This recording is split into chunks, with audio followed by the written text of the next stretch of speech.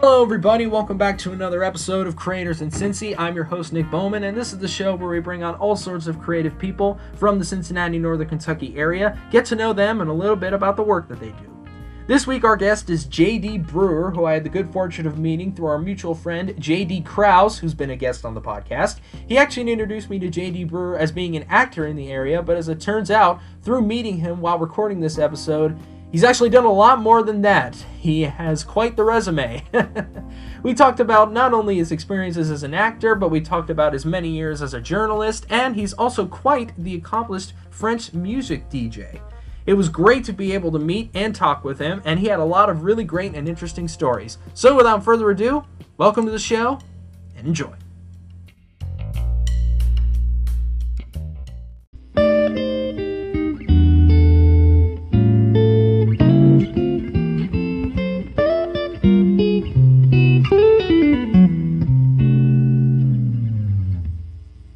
Alrighty, J.D. Brewer. How you doing, sir? Good. How you doing? Good to finally meet you. Same here. It's taken a while. I have J.D. Krause to thank for connecting us because he actually, he's been on my podcast in the past. He's a great guy, and he actually suggested that I get in touch with you. Yeah, he's very busy. I'm surprised he found time to be on. I know, yeah, he's a very busy man. You know, it's interesting. When he introduced me to you via messages, because this is actually the first time I'm meeting you in person. When he messaged me to tell me, hey, I've got a guest that's interested in coming on the podcast, he told me you were an actor. And judging by the research that I've done, it seems like you are a lot more than that, sir. Yeah. Acting is going to be my next career, which I've done odds and ends. I did my first appearance as an extra was in, I think, 89 or 90. Yeah. And then took about a 30-year break or so. And then, But, I've been a journalist. I do website work now. Yeah, at the risk of kind of going into a this is your life type of deal, let's kind of talk about your background a little bit and what you do and sort of how you became to the place that you are now. Cool. This feels like it's very much an inside the actor studio type of question. Yeah. Like, what was the moment that you realized? Well, I think I've always been a creative type. Right. And my first career was as a journalist, and that was a very creative thing, but it was also very time crunch. It's a very specific kind of creating. And unfortunately, the rules of being a journalist, it was important to not appear to have any sort of opinions. And so Right. When did you get started as a when did you originally get started as a journalist? Let's see. I don't want to sound as old as I really am, but in the late 90s was really when I got strong into it. Yeah. Mm-hmm. When you really started diving head on into it. Right. When I found someone who'd pay me enough to do it full time. Oh, right. Exactly. Yeah. That's always good when you can find someone who's willing to pay you for the work. Exactly. So I had wanted to do more creative things and kind of held off, and then a really good friend of mine, Len Archibald. When I was a reporter, I did a story about him organizing a film festival that was at first in Van Wert, Ohio, and then Lima, Ohio. And I met a lot of great people who make films, a lot of great people who either act, direct. A guy named David Spaltro, who's became a really good friend, although I hardly see him. But he's created 3 or 4 movies that have been out on Amazon. And then his wife, he just got married on Halloween, and his wife is a featured extra regular on Saturday Night Live, and had a small bit as an extra in The Post. Oh wow! So they live in New York primarily. Yeah, okay. They're New York based. Oh wow, that's interesting. Yeah, so friends like David and a guy that it's probably riding coattails to call him a friend, but he's. If you know the FX series, What We Do in the Shadows. Sure, yeah, Taika Waititi. Yeah. So the guy that plays in the FX series version, the guy who plays Guillermo, was in a film in that one of those first film festivals, and we stayed in touch. So it's kind of been great to watch his career. He's been in The That's Magicians. really cool. Yeah. So you actually originally started off as a journalist, right? And then you kind of found your way into the acting acting realm through going to Right. this film festival? Yep, through people I connected with there. Just kind of one of those things where it was like, let me try this out. Yeah, it's kind of like, some of the stories of people that I met, they were just, I had thought there was like some magical secret to being an actor. And it's, the biggest thing is the willingness to put yourself out there. Oh, And for so, sure, yeah. Yeah, so I started, when I changed careers and was able to do a little bit more, I started taking some more risk. Did a feature turn as the lead in a film called Grave Mistakes by Strong Brothers. They're a local group. And that was a great experience. Met some great people through that. Doing mostly extra stuff now. I've kind of had to revamp my life a little bit. I have 2 kids who are now teenagers, and so I'm kind of taking a long-term approach right now of stepping back somewhat. So I stay active with a group called The Company Presents, who does great sketch comedy that fits my schedule right now. Right. And do extra stuff when it works or when it pays well enough. So you're saying a lot of the stuff you've done has been extra work. You haven't actually gone in. Have you actually like gone and auditioned for like sort of leading or supporting parts in like the independent productions in the area? I have, and the early on, I believe, when I was auditioning, I really sucked at auditioning. And I look back on some of the submitted auditions that I did, and they weren't. I can see why I wasn't where I needed to be yet. And that's partly why I've stepped back a little bit more. With my family right now, I don't have the time to commit deeply. Right. So I'm working a little bit more on the background stuff and the fundamentals. I take acting classes with Cheryl Couch, who is out of Essex Studios over near downtown. Excellent teacher. And so I do a lot more working on kind of building the back end of the skill set. Sure. But, Sure. I'm hopeful. My biggest career milestone so far was in the. Now I'm drawing a blank on the movie. The Point Blank, the movie that was just shot. Oh, right. Yeah, that just shot this past fall, right? Or was it this past fall? It came out in the fall. It shot, I think, in the spring. Okay. Yeah. Right. So that was the first time that my children recognized me without me having to point them out. So that was It's kind of one of those. Oh, you didn't have to do one of those things like, all right, pause it right now. That's where I am. Yeah, exactly. But then you always have that fear that you're going to get cut out. Like, oh man, like you build it up so much. I'm in this movie, and then you're like, oh, they coming out. Exactly. Well, that's like in the movie The Public. There's a dramatic scene with a telephone call and a confrontation. And there's a bookshelf in the background, and I'm behind that bookshelf. Oh, good. It was a great delivery of a So performance. you didn't have to tell them where you were. They were like, oh, hey. Yeah, this one they actually recognized me from. Oh, good. Because my first extra appearance was in a film called 8 Men Out, which was based on the Chicago Black Sox scandal with the Reds in the World Series. Right. And I'm in the opening scene of that. And I told my wife before we were married that was me, that I was in that scene, and I was wearing a brown suit.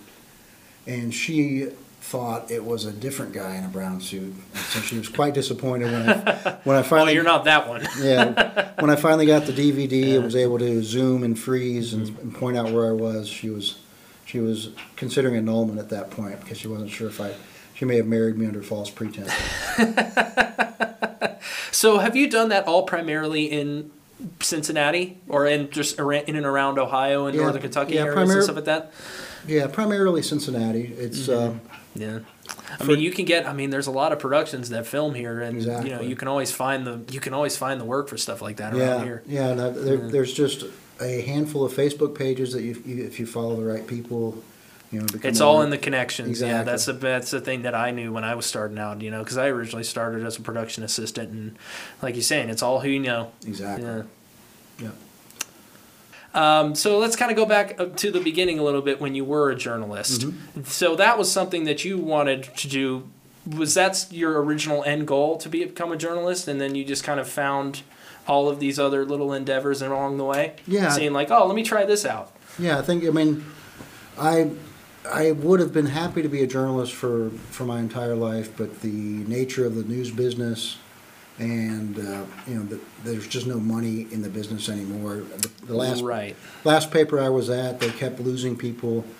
I was near the top in seniority, but people kept leaving below me to the point that didn't have enough seniority to pull any better shifts or anything, and I wasn't getting to do. I think the end for me in journalism was there was a point where I came home from work and my wife asked me what I did, and I told her, I said, I wrote 5 stories today.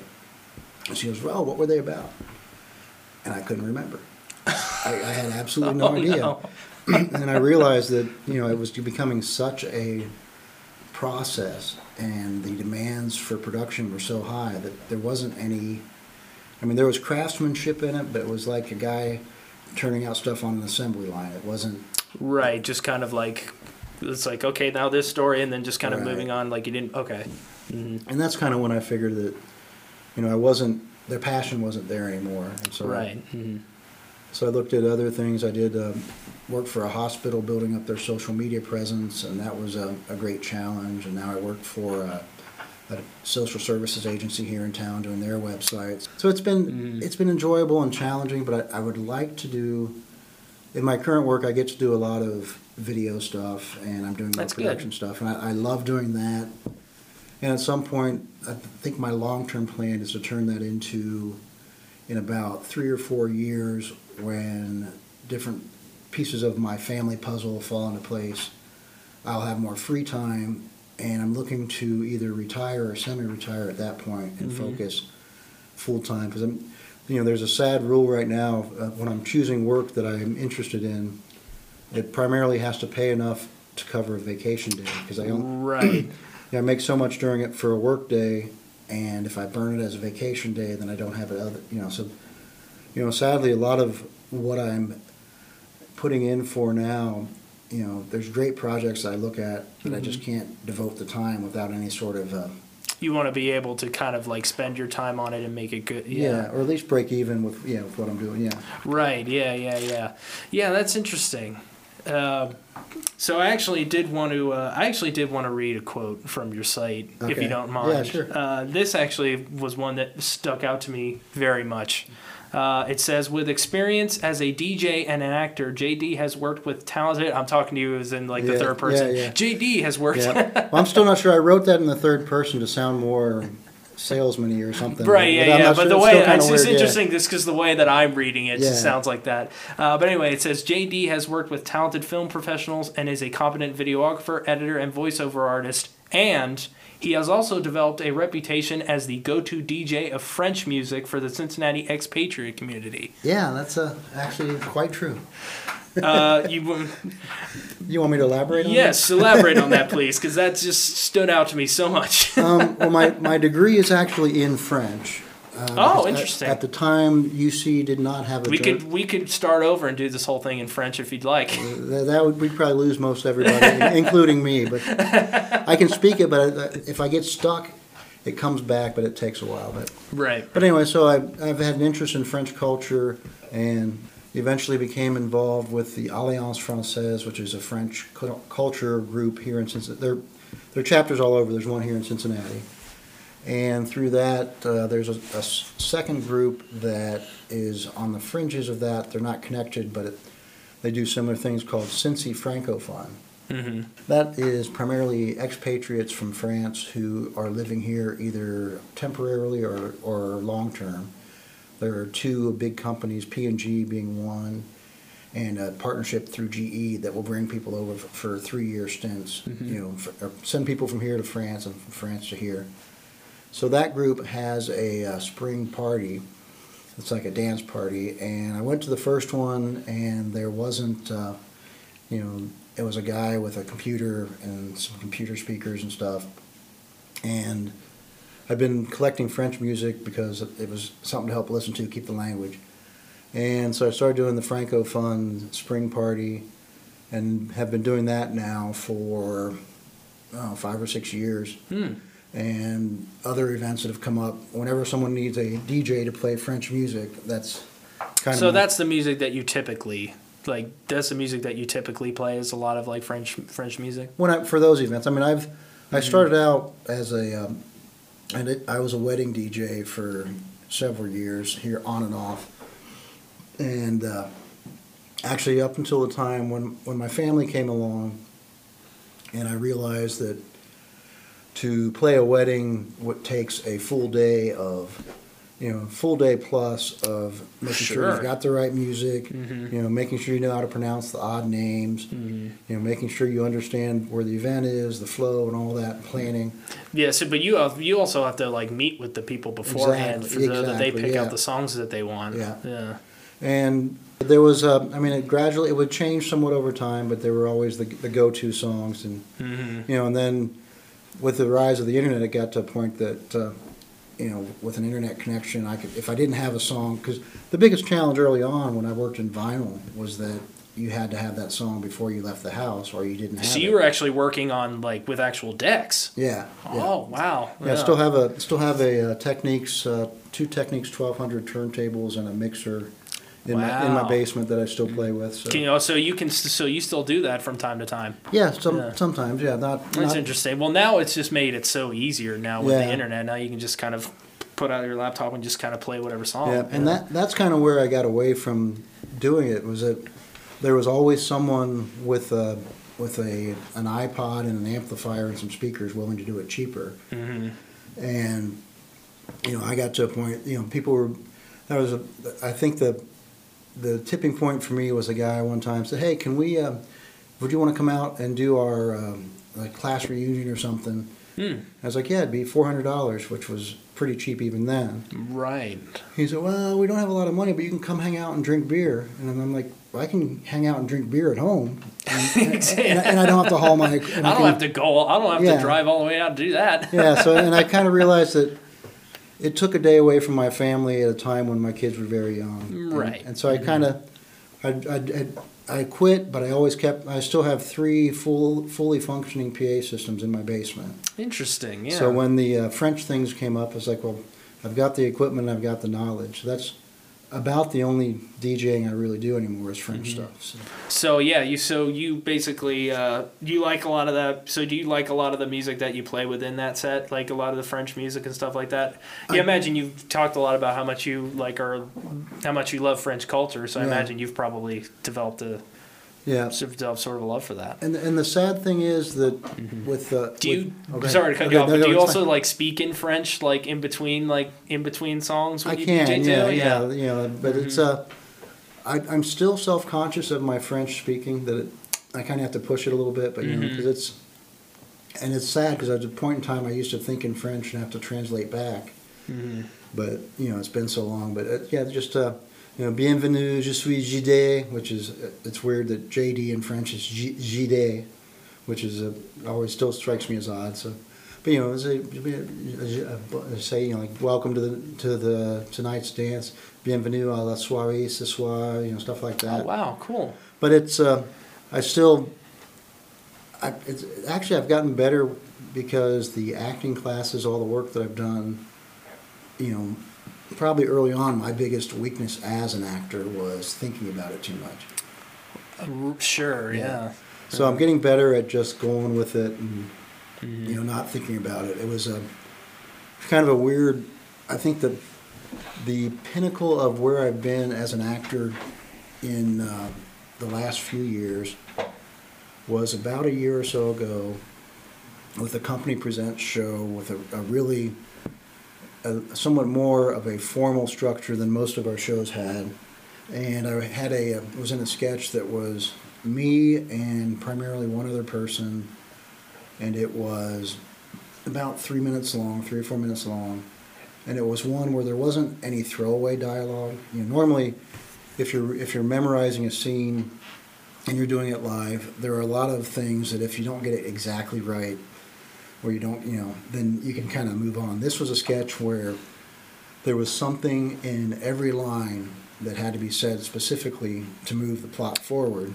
Oh, I see. And so it was a very challenging sketch, and was very well prepared for it. And it was the only other, I had an out-of-body experience that was really kind of weird in that, I went from, I was delivering my lines, and it was well received. And at some point, it was like I was looking down at me, doing this performance, and I'm thinking, oh, I'm doing really good. And then I was thinking, but normally when I think about what I think, I screw it up. But I'm not doing that now. And it was almost like I had two brains going, and I was observing what I was doing and appreciating it, but I wasn't. It was like, I was admiring my work from afar. It was kind of weird, but it's probably the pinnacle of where I've been as an actor. And I can get that back, but there's a lot of preparation, and that's the thing I think I learned from that time is, that the best thing for me right now is to basically get my house in order, for lack of a better way of saying it, to get to a position where I can focus exclusively on that and give it the attention it deserves. So. Yeah, I imagine, I've never been an actor by any stretch of the imagination, but I imagine, but I know a lot of actors in the area because I've been able to come in contact with a lot of people, and I can only imagine, you have to be, not in a sense method in a way, but you have to be in it somewhat, and kind of you have to get rid of that sort of self-conscious thing, otherwise you're totally just gonna yeah. And that was the biggest thing. It's funny because my oldest daughter, I have influenced her poorly. She wants to be a Broadway actress now. And I see the same thing in her. She was at a singing workshop at her school all day yesterday, and we walked in during rehearsal, and she didn't know we were there, and she was amazing. And then they did a little informal performance, and she knew we were there, and you could just see her mouth got smaller. And then you just kind of yeah. So it's I think it's a natural thing that you've got to get over and just. It's almost like you have to perform. It's almost like you have to pretend that nobody's there. Yeah. Because I imagine that gives a way better performance. Because if you're too self-conscious about, unless you're doing something like because I have a cousin who's involved in an improv comedy group, and they do a lot of it's kind of that thing where they do it's like, okay, give us a word and give us a scenario, and they'll throw that out in the audience. But but after that, sort of you have to just come up with something on the spot. Yeah. Not even, I've done some improv in that too. You've got to really, it requires you to get out of your head and into the moment, because you're and I think the biggest mistake that I make in improv, and a lot of people, is they're trying to think of the next funny thing to say, or they're trying to think about how they're going to be received, as opposed to just you can't think about it. You just can't think about all that stuff. Yeah. I have people have asked me before, actors that I admire, and there's not a lot, simply because I'm not as well versed in what's there are a lot of great actors that I've never heard of. Sure. But one of my favorite actors has always been Gary Oldman. Of course, I love Gary Oldman. And Gary Oldman's one of my favorites as well. Yeah, just the depth of what he's been in. Absolutely, I was just watching his Bram Stoker's Dracula the other night for Halloween. Yeah, I still think that he is the best Dracula ever portrayed on film. I have yet to see it. And I know that there's a lot of older, the older 30s movies that I haven't seen a lot of those movies, and I'm sure a lot of those purists are going to yell at me. But for my money, he is the best Dracula. Yeah. And everything he's done. I saw him in Sid and Nancy. That was Oh, right. And he was amazing in that. That's right. But he has described himself as an ugly actor. He's not doing it to achieve a certain look or appearance. He's just doing it to be real. Yeah. He's not and he just throws himself in whatever character he's playing. So that's kind of the mindset I try to take, and so I think your brain can be your biggest enemy in those when you're doing that work. So. Yeah, and I also just can't imagine if you're doing a live performance as opposed to if you were doing something on film. If you are doing something for a live performance, you have that kind of ability to change it up every night depending on however long the run is. Right. But if you're doing something on film, it's there forever. Exactly. Yeah. Yeah, and it's funny because in the sketch group, because my first work was all on film, and. Do you prefer doing the sketch comedy stuff as opposed to the more kind of serious stuff? A little of both. I think if I had the time, I would prefer more serious, meaty stuff. Mm-hmm. But there's value in both types. Of course, the sketch stuff tends to be lighter and easier to do, which helps now. But sure. In the film that I did, I got to kill my wife and try to bury her, so that was. That was enjoyable. And but the funny part is that going from film to theater is I still think in terms of where's the camera, and so if I'm doing a scene, you can't look directly in the camera, well, yeah, unless you're intentionally like wanting to break the fourth wall or something like that. But I'll end up, the company has a variety of rules that they will make for certain audience, for certain cast members, and the rule for me is never turn your back to the audience, because I'm always thinking, if there were a camera there, I'd be looking this way, and in stage, you're always supposed to be focused on the audience. So I'm actually, for a somewhat experienced actor, though not nearly as much as some, but my biggest rookie mistake is that I still forget in live, because also I think in my defense, when we rehearse for our shows, there's no audience and the space is pretty tight. Mm-hmm. But I'm actually, because I first worked in film, I keep forgetting that I've got to make sure that when there's a live audience, I keep, so that's my rule from the company, is that never turn your back to the audience. Okay, that's interesting. How did that get started, by the way? I'm not sure if I asked you this, but how did that get started, by the way? Like when you went to that film festival for the first time to cover it as a journalist, mm-hmm. How did that get started? Like, did you kind of know some people, and were they like, hey, are you interested in kind of being in our little movie, or were you just kind of like, let me just try that? Let's see. Well, the film that I got into was I'm trying to remember how. I think they originally I had put in to be in a 48 Hours festival. Oh, the 48-hour film festival. And, and the Strong Brothers were hoping to be able to use an idea that they'd kind of thought about, and it didn't pan out for that. And when it was over, they said, "Hey, we want to make a movie based off this idea that we started to flesh out." And so that was. That was where my first film came about, was from connecting with them.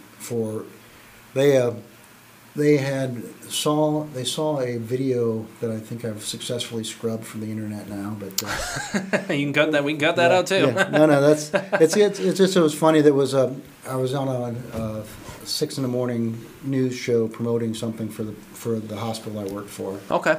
And my attempt was to be more animated, but in my opinion, I came off looking like a bobblehead, because I was doing a lot of nodding to try and show some enthusiasm. Sure.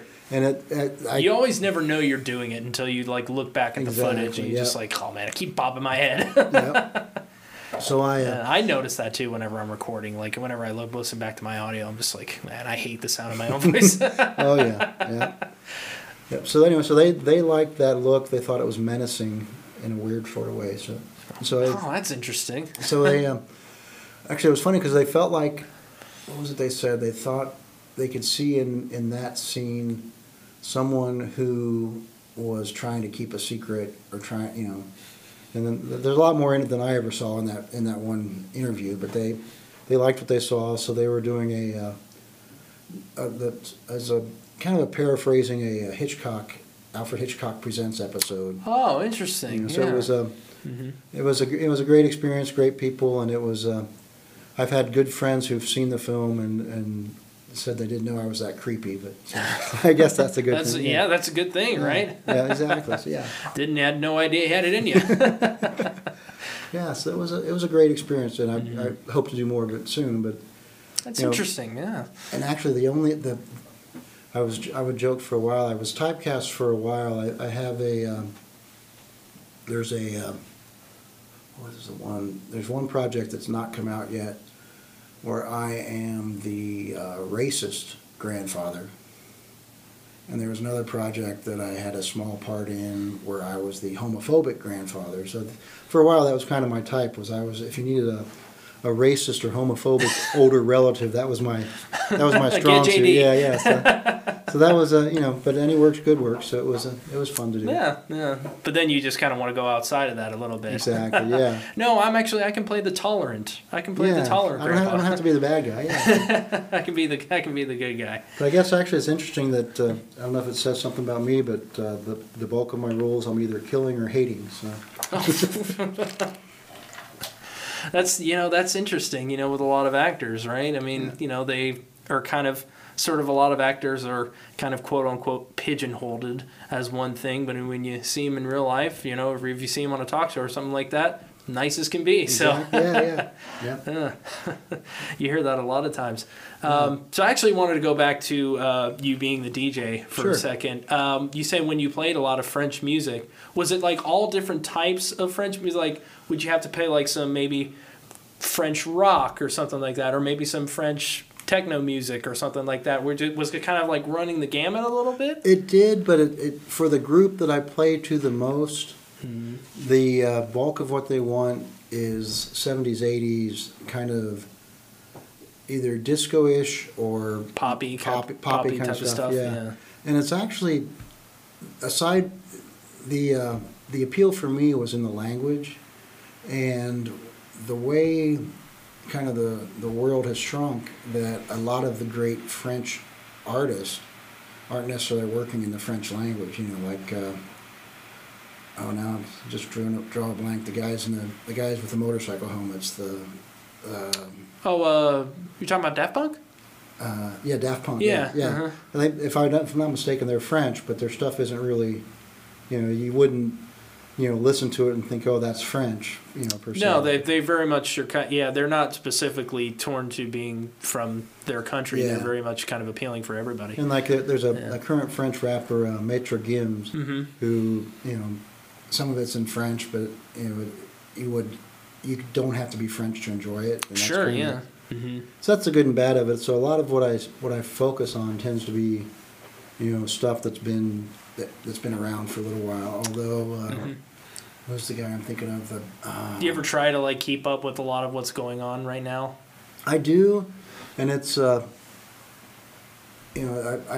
probably not as close as I used to be, because it again, for the audiences that I keep drawing to, they don't care. They just want to hear the same stuff they know. But I have some really good friends that you know your audience. Yeah. But I have good friends who still live in France, and we'll talk about what's over there and what's going on, and there's stuff that I'll enjoy.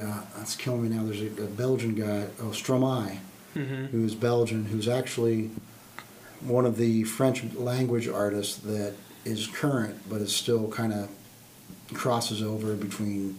It sounds more like a classic 70s, 80s French song might. Okay, right. Yeah. Have you ever been to France? Absolutely not. You haven't? I have been to French Canada. It's okay. I'm like in It's a Wonderful Life. I'm like George Bailey in that I'm always putting off traveling, except that I'm not doing it for any noble cause. I just can't get organized enough. I'm like an undisciplined George Bailey, because I never quite get to make that trip. But it's not for putting things aside to serve the greater good. It's more that I just. When I've had the time, I haven't had the money. When I've had the money, I haven't had the time. Kind of. Yeah, sure. Yeah. I mean, that's always. I was just actually talking about this with a previous guest. That's always a place that I've always wanted to go.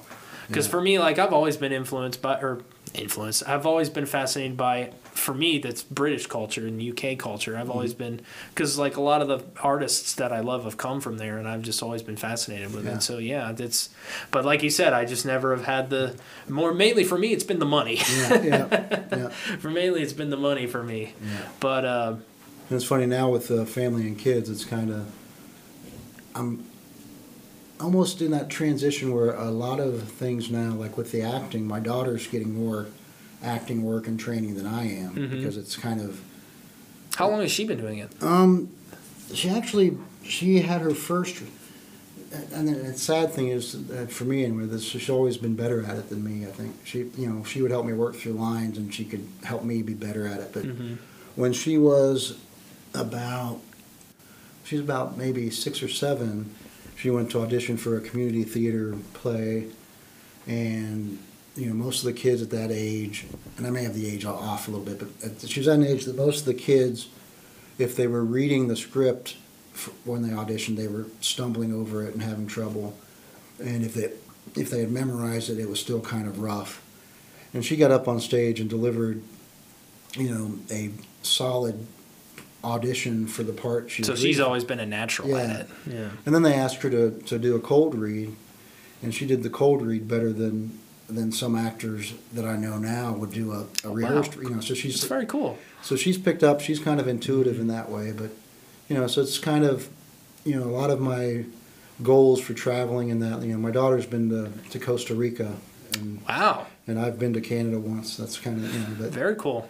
so I'm trying to give them opportunities that I missed, and then I figure at a certain point it's all going to gel back together, and I'll be back where I need to be on all that. So Interesting. Yeah, that's very cool. yeah.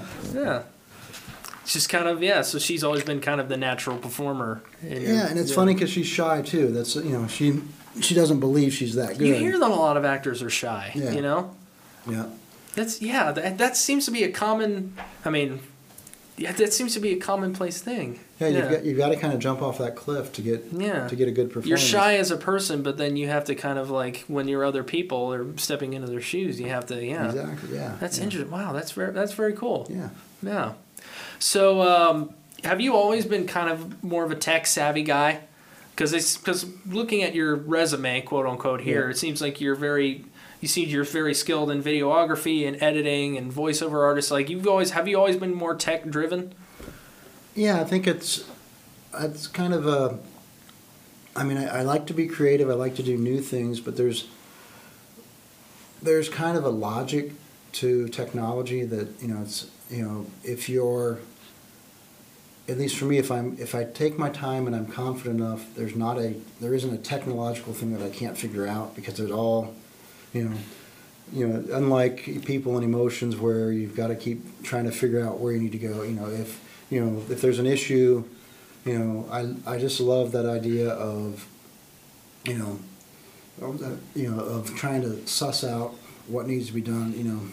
But yeah, so it's been, from the tech side of things, it's some of the most satisfying work I've done was tech based, and the sad thing is that I don't do it enough to remember it sometimes. I created a program at one point in time to take the measurement of ads in a newspaper and turn it into from English measurements to digital measurements to metric, and then put it into a flow chart. And it wasn't overly complicated, but it was a custom program that I wrote, and it was one of the most satisfying things I've done. But then they asked me 6 months later to fix something on it, and I couldn't remember what it. Right. So it's kind of, but I think that's probably where the attraction with the tech stuff is, that it's, generally speaking, it follows some logic, and in most cases with websites and such.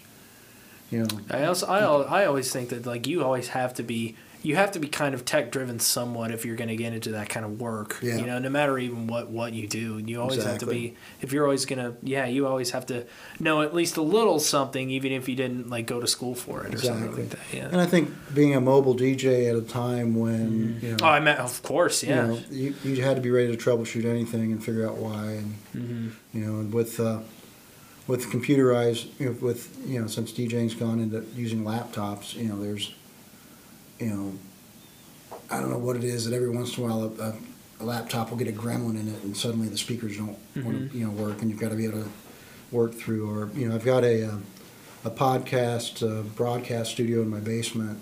That's you do that a lot? Do you try to do podcasting? I did some podcasting, but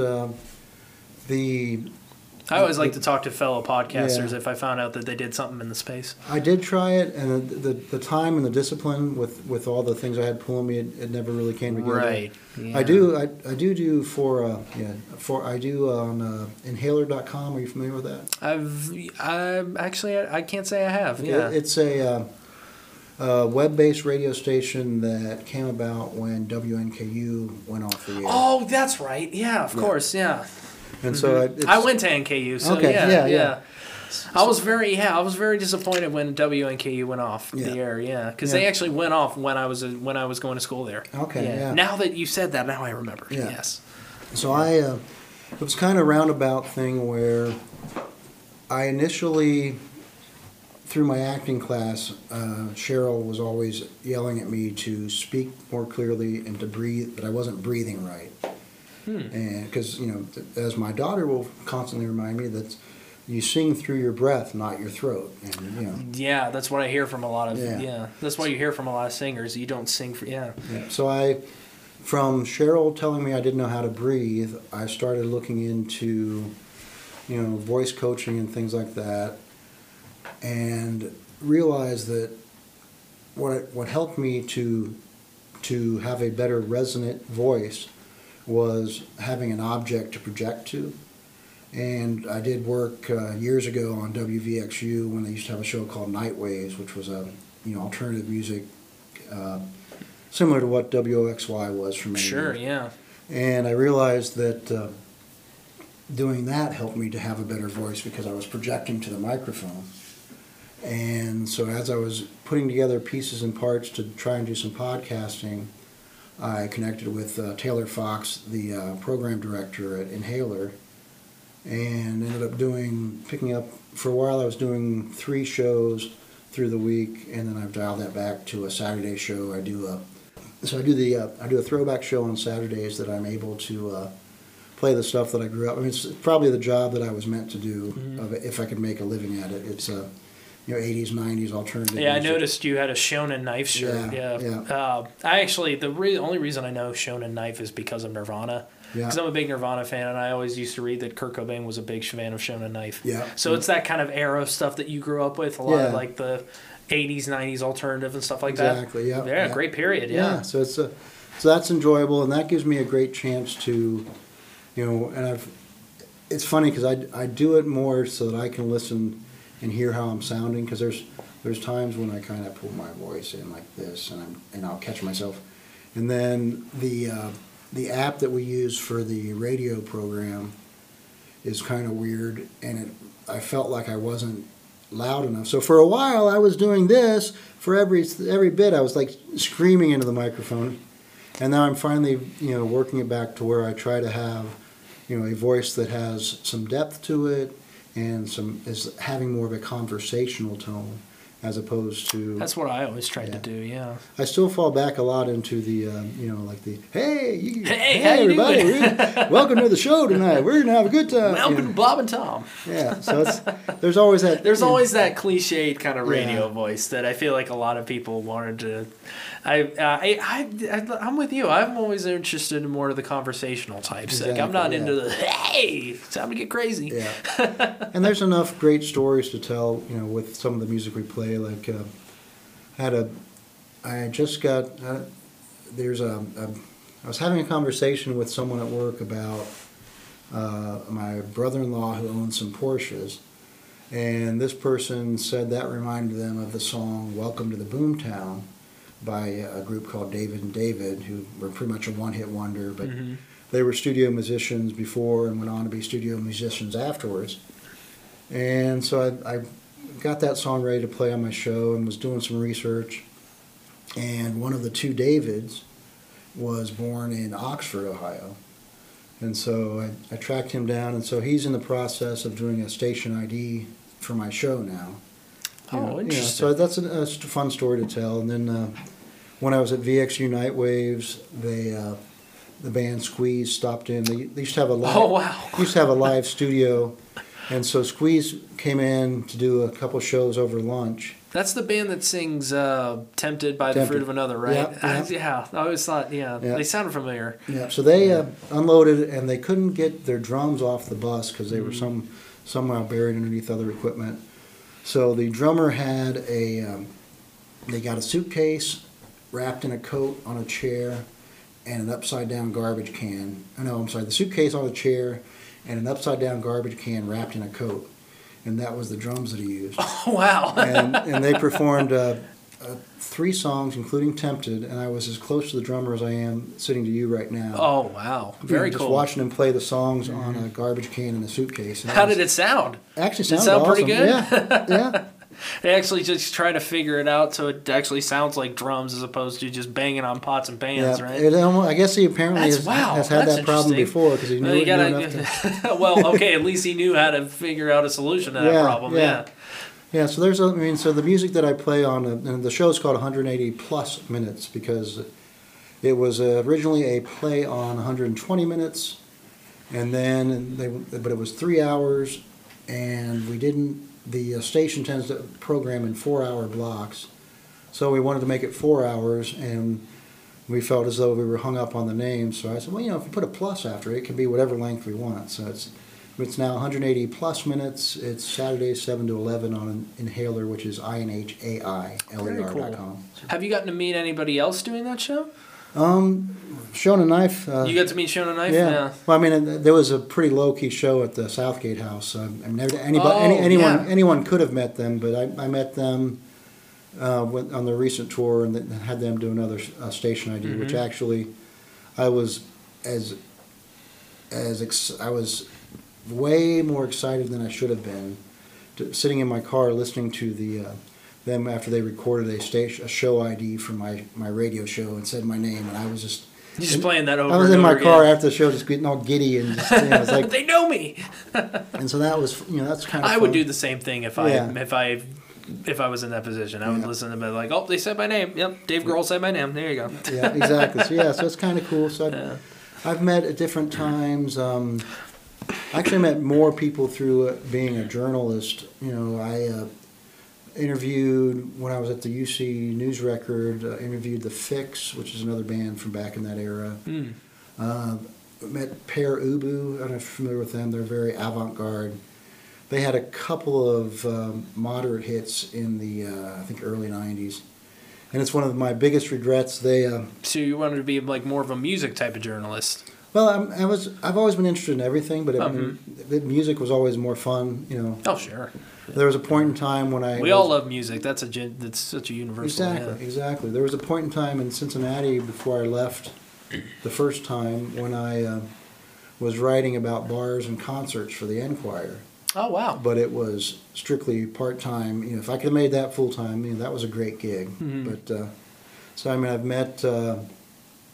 I didn't meet Van Halen, but I met the band that was opening for them, and that was kind of a great moment where I was always kind of a music snob. Like alternative music. That's I don't want to listen to that pop stuff. No hair metal or anything like that. Like, and then I interviewed a band called Baby Animals who opened up for Van Halen at the U.S. Bank Arena or cool. Coliseum, whatever it's called these days.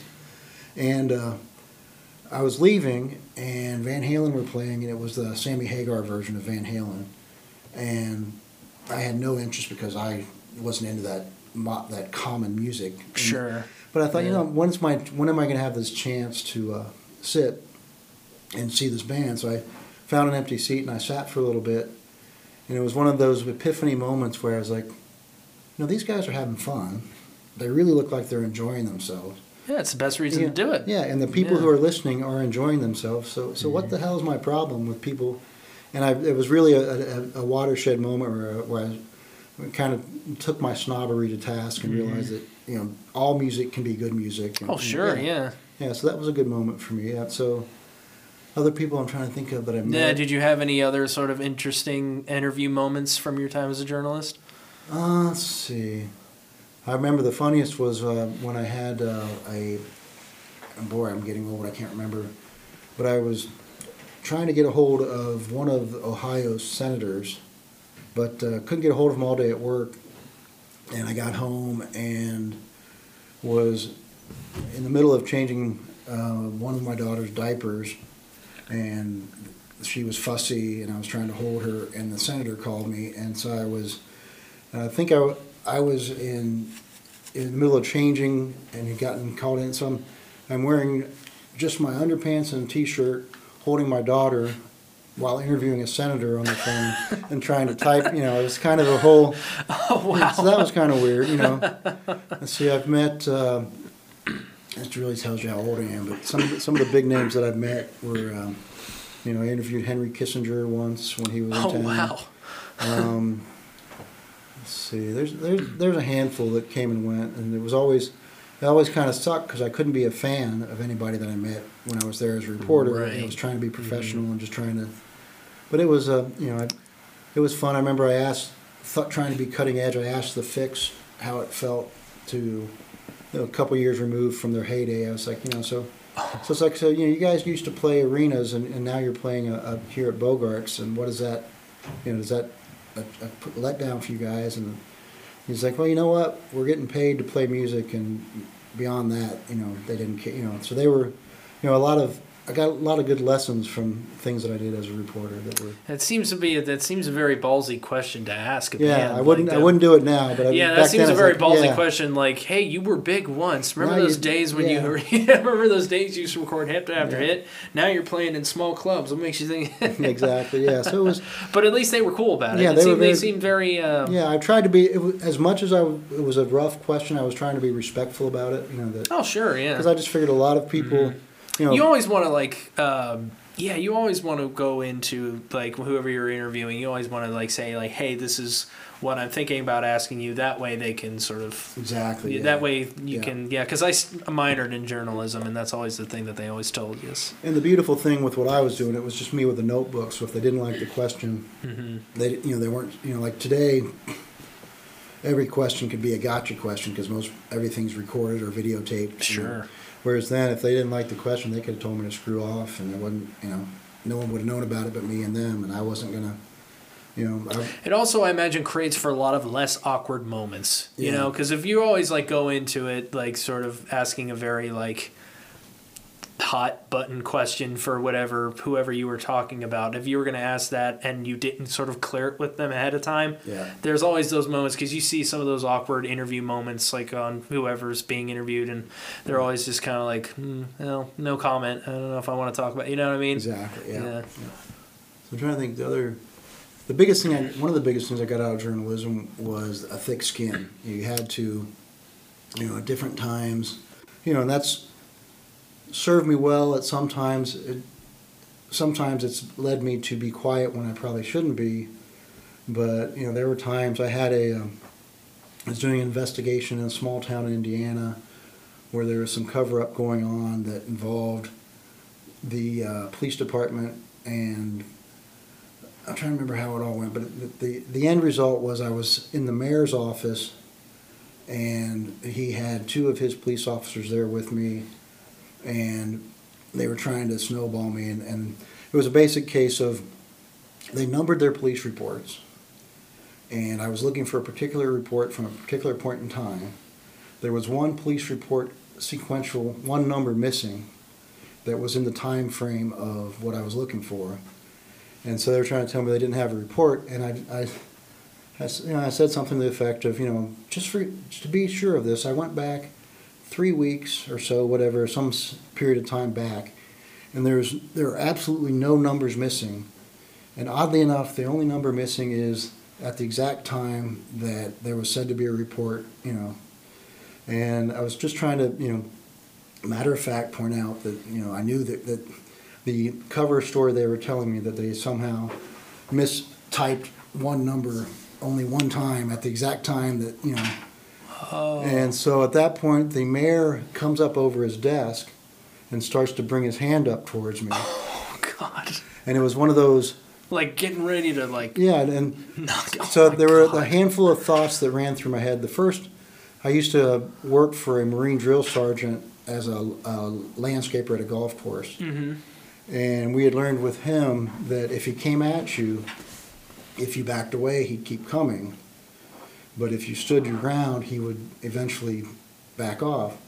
So when the mayor came up over his desk, the collection of thoughts that I had were, one, he's got two of his officers next to him.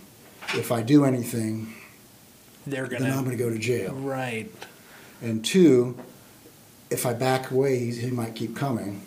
So he gets up like this. I got up over the desk and just put my head out and kept my hands firmly at I didn't move my hands at all to give any impression, but I just stood there, and he came up, and I knew that on the one hand I thought if he hit me and I could prove it, I'd never have to work another day in my life.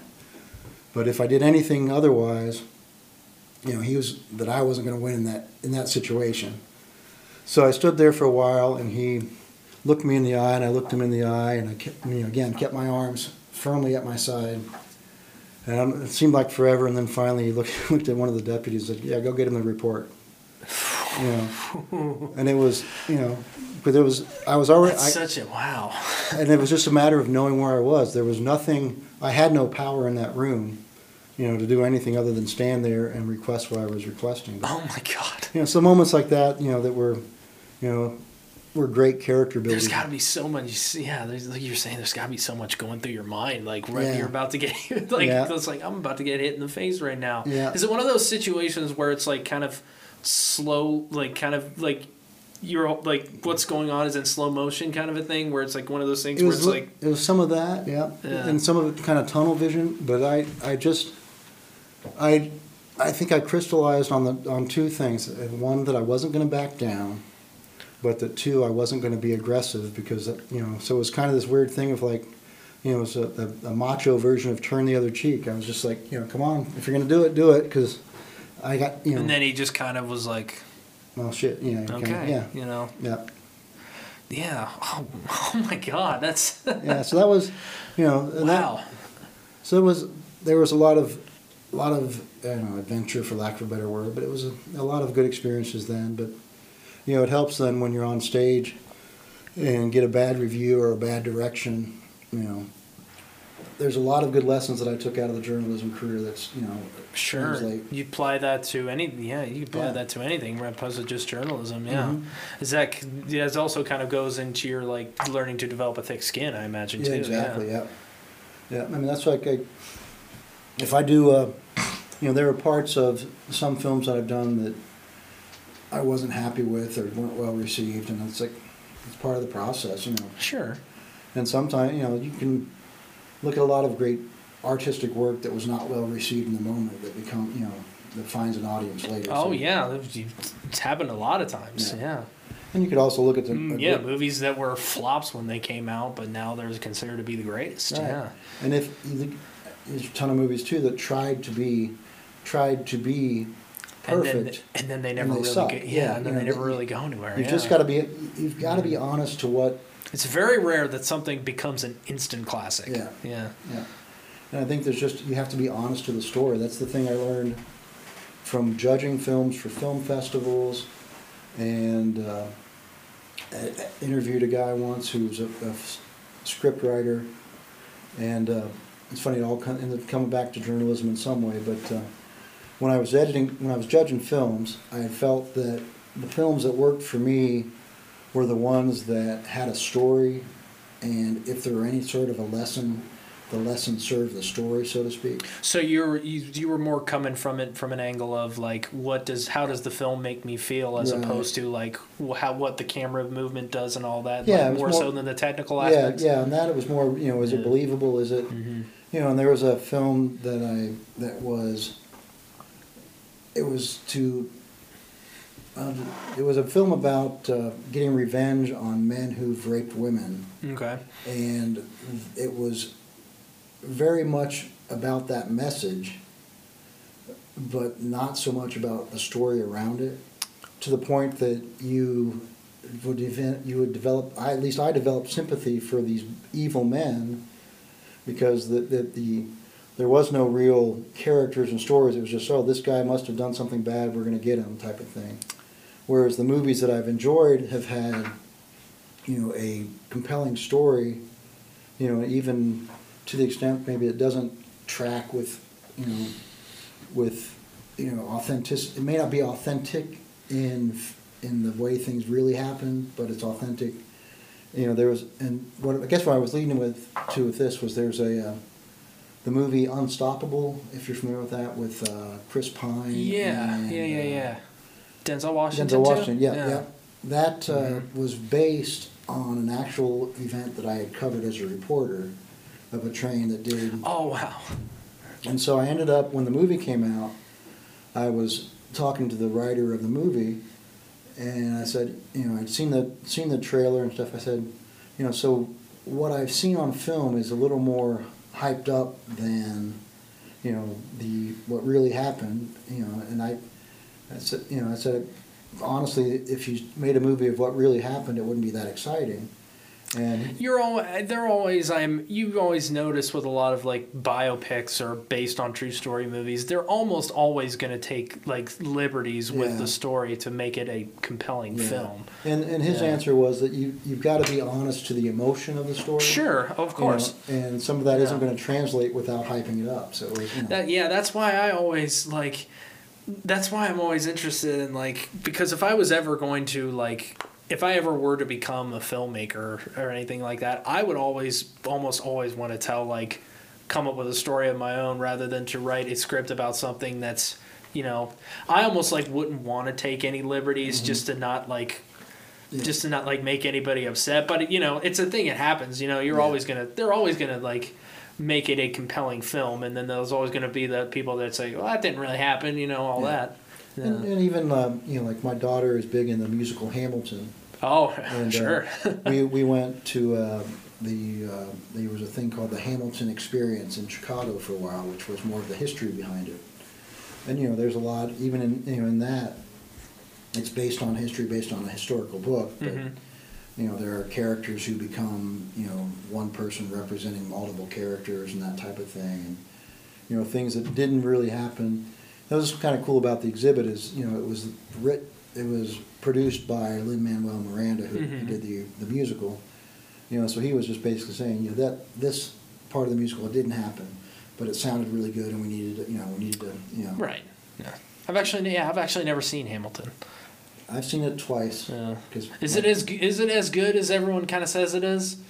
It is. It's different. I think it's kind of what I would imagine when the musical Jesus Christ Superstar came out. Oh yeah. In that it's a different way of presenting the story a little bit. Oh sure, yeah. You know, it's you know, it's very hip hoppy. It's very modern music. Very modern music. Yeah.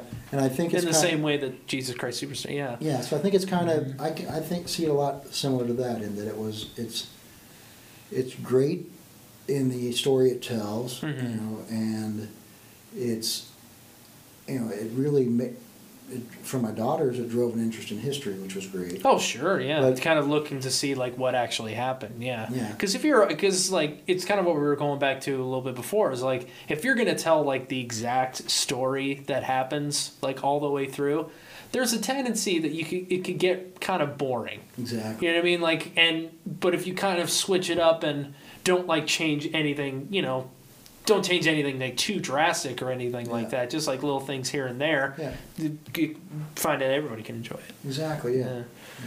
Well, actually, one last thing that I kind of wanted to ask you, and I kind of asked this to everybody who comes on the podcast, is like, would you have any advice to give anybody who's wanting to go in and be the position that you're in, sort of like whether it be a journalist or whether it be an actor or like, would you have any advice to give to them who are kind of saying like, oh, I want to do this, but I don't know what's the first step to do? I have kind of a twofold answer. The one would be to seek out the opportunities that interest you, and if they're not there, make your own. And, you know, the other is just, you know, get out of your head. Just, you know, jump in and do it. But probably the biggest lesson that I was told, and I never took it to heart, and I wish I had, is, and it has to do with finances. I was always of the mindset that thinking about money was crass, or, you know, doing something to get rich was a bad thing, you know, a bad thing. I mean, and what I think I've come to realize is doing something solely to get money is not a good thing. No. But doing something to make money is not a bad thing in and of itself. If you're truly passionate about something, that should be like the main goal, is to do something that you're truly passionate about, and then getting paid to do it is just like kind of the icing on the cake. But even outside of artistic endeavors, if you know, I had opportunities at different points in my life to make larger amounts of money that were not directly tied to my passion, but would have put me in a position to be better off later. And so I think it's not a new story. Every actor, every writer struggles to find a footing. But I think the biggest advice I wish I had listened to that people told me is to have some sort of a plan, you know, if you choose to do things that don't make a lot of money, then factor that in, accept that, and come up with a financial plan that you can start putting at least something aside That's the biggest regret I have now. There are projects I would love to do. There are people I would love to help with projects, but I'm tied to a day job to make up for what I didn't put aside earlier. Sure, yeah. So just that'll be my two things. Don't be afraid to take chances, but also don't ignore the fact that you need to eat. Of course, and if you don't have, there's whatever side it was, they had the entire staff quit because they weren't being allowed to cover what they thought was important. But the guy who wrote about it said that as a journalist, he had built up a mad fund of money that he had sitting aside that if he ever had to quit a job for principal, he could afford to do it. And that kind of crystallized a lot of what I guess what I'm trying to say is that if you have enough money put aside that you don't have to do anything for the money, then in the end you're able to be more principled than if you have to stay with what you're doing because you need the cash. Absolutely, yeah. Excellent advice. Thanks. Well, on that note, JD, I want to thank you so much for coming in. It's great to meet you. Same here. Thank you very much. Thank you so much. Absolutely. And thank you for listening to another episode of Creators in Cincy. And as always, have a good night. Thank you.